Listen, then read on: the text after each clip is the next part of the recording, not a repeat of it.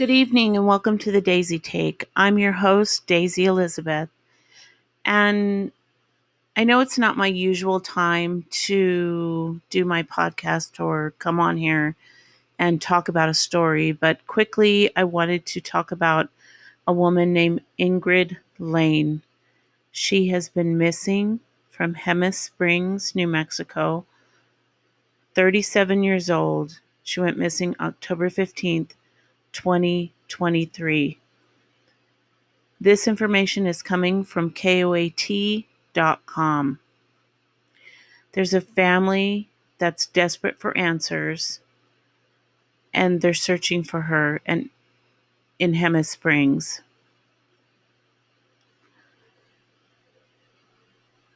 According to local authorities, Ingrid Lane was last seen on FR 144, 11 miles north of Highway 126, driving a black 2019 Subaru Impreza hatchback. I must not be very good with the roads because I think that's the frontage road. The FR is the frontage road.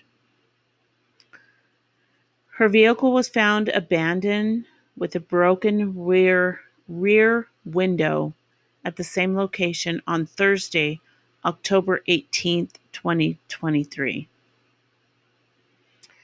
And according to family members, she visited a meditation center in Hemis Springs days before she was reported missing to unwind from the stressors of life.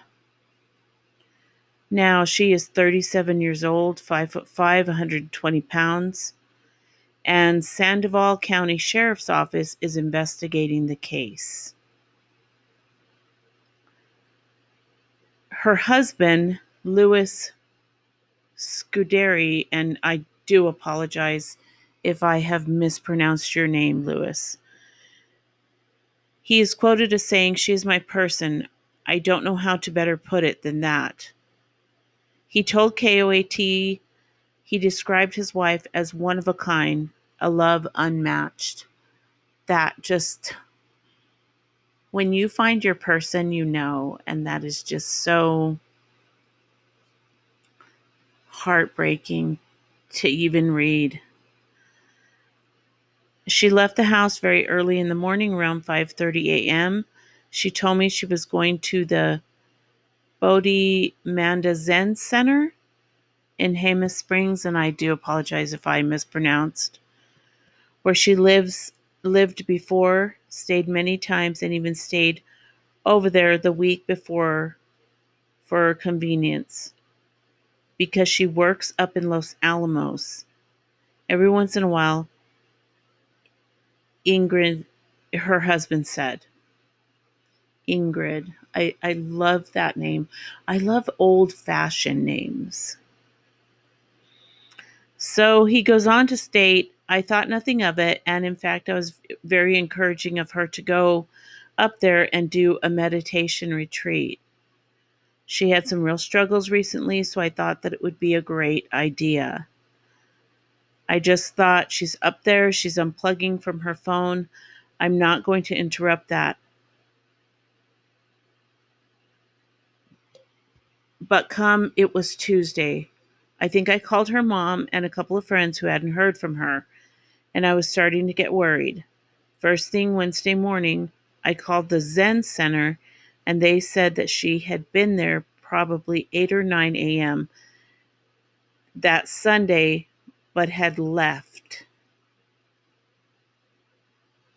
Now, Ingrid does have a twin sister, and she is quoted as saying, "She's incredible. We're identical twins. We're very close. We chatted on Friday. We had this great conversation. She was talking about her plans for the future. She was talking about a different graduate program. She was talking about plans maybe to go and visit one of our cousins, who's like one of her favorite people. We didn't talk over the weekend, so I didn't think anything of it." That is what her sister told KOAT 7. The thing that disturbs me about all of this is what her sister is going to say now. I have not felt her presence the same way since. I'm not trying to read into that, but it definitely makes me sad, makes me worry. I just hope she's okay. Now, apparently, when she went missing, she flagged down some hunters, the people who were towing her car. They said that they had talked to her, that she had had a flat tire and the back window of her car was smashed out. So these hunters flagged down the people who were towing her car and told them that. Now, that to me seems a little suspicious, but I don't know. This whole, it's a vanishing act. I mean, this family is desperately looking for her, and it's just really a mystery of where she went and you know, what she's doing. If you look up KOAT7, you can see pictures of her vehicle and pictures of the inside of her vehicle. And I think it's very disheartening. I believe the last text message to her was, "I love you," and it was seen as delivered. And I believe that was from her mom or to her mom.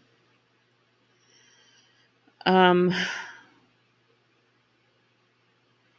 According to the Sandoval County sheriffs, they don't suspect foul play.